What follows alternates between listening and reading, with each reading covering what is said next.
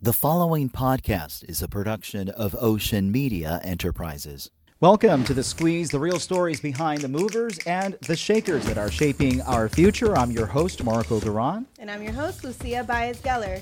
You know, Lucia, there is a lot happening in Florida, and I will tell you that this past election in November was very intense here in Miami-Dade County.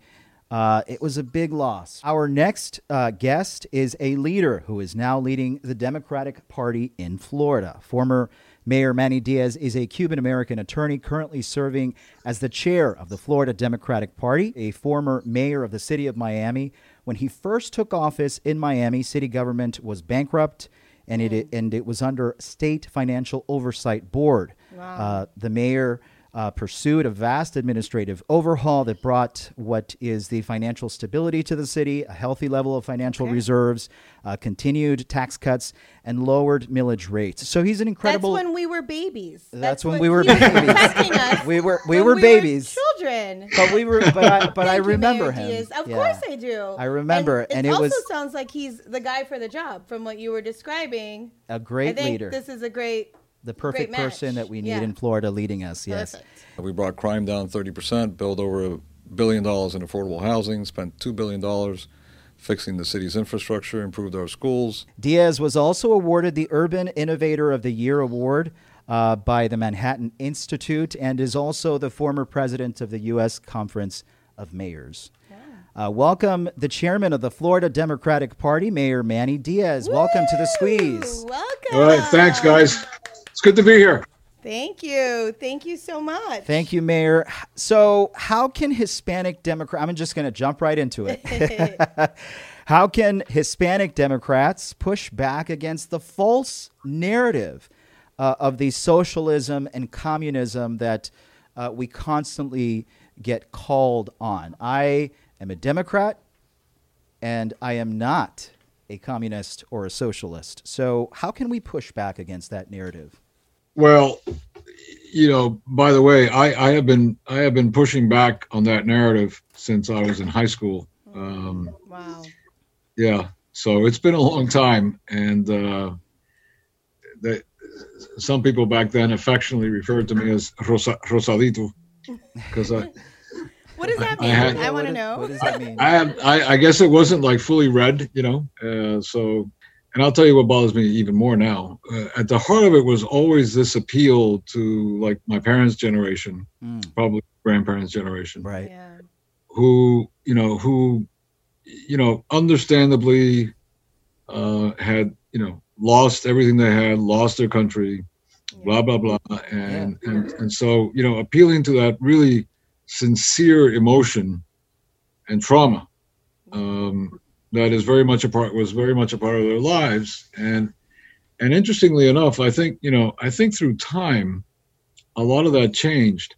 What's concerning to me now is that especially back then when I was like your age, I always used to think, when that generation is no longer with us, the new generation of the young Cuban Americans brought from wherever, right. brought up here in the States are going to be very different. And yet, quite frankly, I see these interviews with some of the young Hispanic or Cuban American legislators, and it's like, Jesus, you sound worse than my grandfather. My grandmother used to sound when I was growing up. What is wrong with you?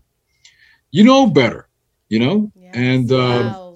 I like that. Better. and my parents and grandparents' generation, they for a long time sort of bought into it because it was like, yeah, we want to go back to Cuba, y blah, blah, blah. Right. Y esta gente nos van a ayudar, and the Republicans really played up on the rhetoric.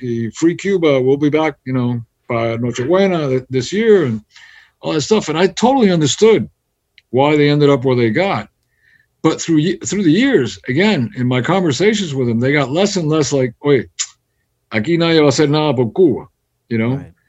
Los republicanos no hablan mucho, pero no han hecho nada y no van a hacer nada. And so they were wising up to the rhetoric, right?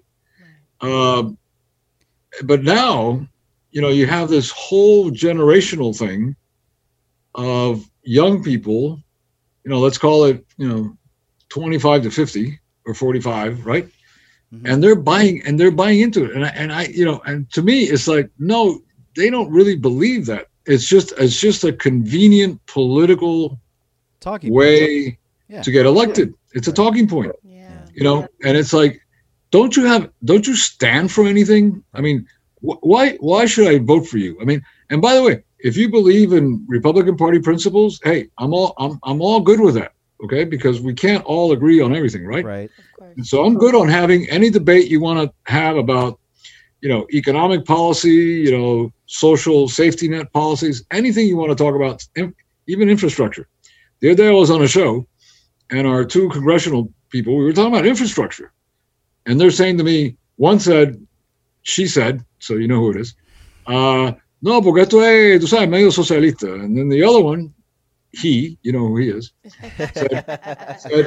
said bueno, esto es medio izquierdista, Wow. I'm like, excuse me, we're talking about bridges and flooding in your neighborhoods in the city of Miami and blah, blah, blah. There's no, Where did political theory come into, fixing a bridge and a street, for God's sakes, Yeah. And I said, en español, mira, yo conozco a estas dos personas por hace muchos años y ni ellos mismos se lo creen. Right? I mean, come on already. So what would you say is the best way to push back against that narrative for us that are elected officials, that are Democrats? I mean, we see what's happening today, with some of the stuff that's been in the news. But, listen, Radio Mambi and them were always like very conservative, blah, blah, blah, touting the, anti-Castro. I think I was the first candidate to ever run for mayor of the city of Miami who never mentioned the F word. Because, because I wasn't running on foreign policy. I was running to make the city better for all of you, Right.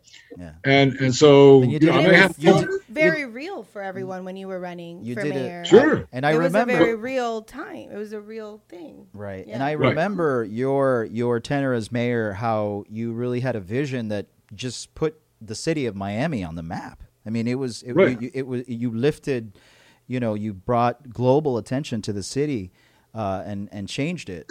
So but not because I had a foreign policy. No, it wasn't about that. Yeah. So my next question is, we have a number of bills that have been taking effect in Tallahassee. Lots of laws that, suppression of our freedom of speech. Sorry, we had to ask this one. We couldn't not ask you. We want to have a good convo with you, but we have to know your take on what just happened. Elections matter. Yes. And elections have consequences. And if you want to stop this runaway train, you've got to get involved. From as simple as, just voting on election day. To actually getting involved in your community and trying to do something. Like, I've been doing this for a very long time. And I've had many of these fights in the past, but it's never been so blatantly in your face.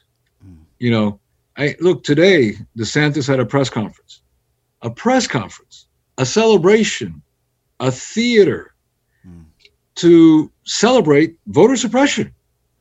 It's like, look, in the old days, people hid themselves from the fact that they were, doing stuff like this. Now it's like wide open, in your face. Here's what I'm doing, and we're celebrating this, right? And it is so scary to me that kind of stuff is happening, not just in Florida, but obviously all over the country, on the heels of, an insurrection, a coup d'etat. And it's like, what is happening here? I mean, it's almost like, an alien ship has landed and like taken over people's bodies and minds. Yeah. It's true. It's true. Right? Because that's again, an accurate description. Well, but it's not, again, it's not about parties. I mean, look, I never thought that I would say that, Liz Cheney was now my new heroine, I mean, right? Yeah. God bless her, And now, now I'm like, oh my God, she's great. Everything's upside down. Yeah. The world It's because It's interesting time. and look what happens. I mean, they go after her, and all she's doing is saying the truth. Right. Yeah. As a good Republican, by the way, Yeah. because it's not like she doesn't believe in the principles of the Republican Party. She is a real Republican, right? Right. And all she's saying is, hey guys, the guy's he's gone, he lost, and we've got to reclaim the heart and soul of what this party always was. Which, by the way, I grew up debating Jeb Bush and many other Republicans. And it was always, kind of fun, because I always thought I was on the side of right, and they thought they were on the side of right. And we went back and forth and debated, but it was very civil. Yeah. None of it was personal. Nobody was trying to bring down democracy Right. or create an insurrection. We were just different ideas. Yeah. That's what America is all about. And now it's not even about ideas. And this QAnon thing, and holy smokes, Yeah. And I assume that's why you said I need to get into this fight. I need to get in. I did. Yeah. What's the best way to fight that? With the truth, Yeah. Yeah. right? love I mean, that. listen. When I go on a show, people might disagree with me on a lot of things, but nobody's ever going to say, no, porque se Manny dio un comunista. I don't think. Right? I mean, they've known me for over 40 years. They know who I am. They know what my history is. And that's not going to happen. But you got to get out there and fight that fight. And we didn't. You're someone that's been through all the different realms: elected official, private sector, now back to politics to the chair. Let's look forward. Like what have you learned from this experience of weaving throughout all the different facets of making change, pretty much? What have you learned from your transition? I guess the first thing I would say is, I went through my own little trauma as a 6-year-old, having to leave a country, and my dad was a political prisoner when we left, and that whole thing, and my grandparents were left behind, and I came with my mom, and just having lived that immigrant experience, obviously it has an impact on you when you're a child. And then I went to I'm sorry, I didn't go to a public high school. I went to St. Patrick and then Curly. No way. Yeah. Well, our home basketball court at Belen was St. Patrick's gym. Oh, beautiful. Thank you. Yeah. Sorry, I went to public school. Sorry. And look, we're all here together. There you go. Right? If you're fortunate enough to do well, don't forget the people that don't do as well. What has kept this country as strong as it has been over its 200-year plus history is the fact that we create these safety nets for people, and we don't step on them. I mean, the genius of America has been that it has been able to continue to thrive as a hardcore capitalist system, which is fantastic. And I am a super capitalist. But yeah, let's get that straight. It's a capitalist, even if you're looking at it selfishly and you're saying, where have revolutions developed in the world back through history? French Revolution, the Cuban Revolution, blah, blah, blah, blah. They've developed because somebody has been a populist who has catered to the have-nots, right, and have said, hey, you should have just as much as that guy that has, one of the haves. So let's overthrow the haves, cut his head off, and blah, blah, blah. What this country has been smart enough is to say, we don't want that. We don't want a bunch of people starving, right, or whose kids don't have a future. And then all of a sudden they're going to, go into Coconut Grove and say, hey, look at Manny. He lives in a nice house. Let's take that house from him. No. Right? I mean, that's the genius of America. Yeah. And so even from that kind of a selfish point of view, I think it's in our best interest as a country to make sure that we give everybody an opportunity. Now, I'm not saying that everybody's entitled to anything, but we're certainly entitled to an opportunity to be able to succeed. And I just want to ask you one more thing, because we are talking about where does the party go and the continuity and the strength. So what do we do? This is something we talk about actually in our friendship circles, is what do we do about the bench? How do we get these people coming up? Building of the bench. Building the bench. How do we get the right people to do the right thing, I guess? I don't know. When I started, I was all grassroots, streets. People ask me sometimes, how did you start? When I was in high school, I was already doing like volunteering for some campaigns and stuff. But really, after that, I went to there used to be a breakfast every Saturday morning in a church in Overtown called the Ministers and Laymen's Breakfast, and it was just the movers and shakers in South Florida, Miami. And I just got in my car and went and sat around. That day, ironically, they had a debate of the mayoral candidates for the city of Miami in 1973. And I went, I heard the debate, and I went to the one I liked the most. And I said, by the way, can I help your campaign? And, it's about creating those kinds of opportunity for some young kid like me to walk up and say, hey, I'm interested in volunteering in your campaign and working in your campaign. The big picture for me with the Democratic Party and how we turn the ship around is twofold. And fundamentally, it's about engaging voters. I mean, engaging voters to me means everything from registration to persuasion to engagement to turnout. Ultimately, I mean that's the progression. I mean, you guys have run for office. It's not rocket science, right? No, it's not. You go out, you knock on doors, you identify your voters, you persuade them to vote for you, and then you make sure they get out to vote for you if they told you they're going to vote for you, right? I mean, that's it. And we're just going to meet the voters where they are. Okay. And what does that do? That not only registers people, but it also engages with voters. What are the local issues that they're concerned with? What are the issues that the Democrats should be standing locking arms with them? And then just building this relationship. We have to win the battle of ideas. I mean, why did I register as a Democrat? Because, I was an 18-year-old kid, immigrant, living below the poverty level. And I looked at a party and I said, okay, how do I get out of this poverty? One is through education. Who's fighting for education? Number two, it's a party that doesn't discriminate against immigrants. In fact, it tries to give opportunities to immigrants. And so this is the party that I seem to feel more affinity with, more aligned with in terms of where my life is, right? And my parents, and my grandparents, right? So it was a no-brainer for me. The problem today, though, you're right, is that lots of young people, for a variety of reasons today, don't feel any connection with either party.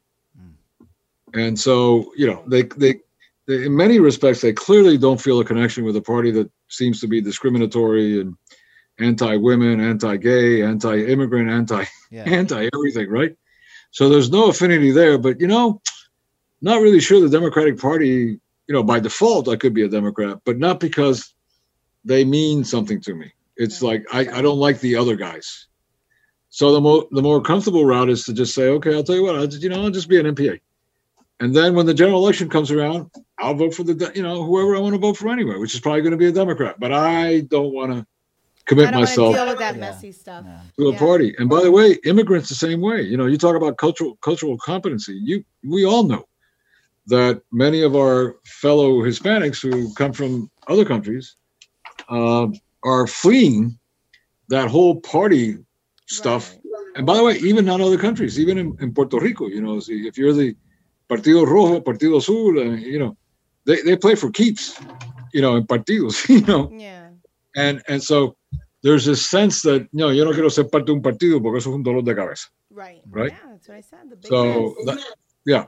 So I'll just be in that middle and not, and not worry about it. And so you're right. I mean, we have to win those people back. Well, all right, Mayor, Chairman, we like to keep it fun, so we're going to end it with a nice fun segment. We call it, this is going to be a blitz round. It's going to be a blitz round. Fast, so the hard part is over. Hard part is over. Marco this is just prepped me, Mayor. I have to give credit. He said he likes football, okay? Because I do the fun segments every time. Because I'm a teacher, so I do the creative little segment. And he's like, do a football theme. I'm like, okay, I got it. So we're going to do today a blitz round, and it's called Monday morning quarterbacking. Are you aware of Okay. this term? Oh yeah, a little bit. Yeah, I would say. Yeah. I have one quick question to kick it off. One quick. Okay, here we go. All right, there you go. Okay. Good hands. Catch, right? Good hands. This is a funny question, or I guess, I mean, you know. What? Who is your favorite college football team? University of Miami. You know that. Hey, we got to say it. We got to say it. It's all about the U. There you go. Hey. He just wanted to hear you say that. Yeah, Okay. we know.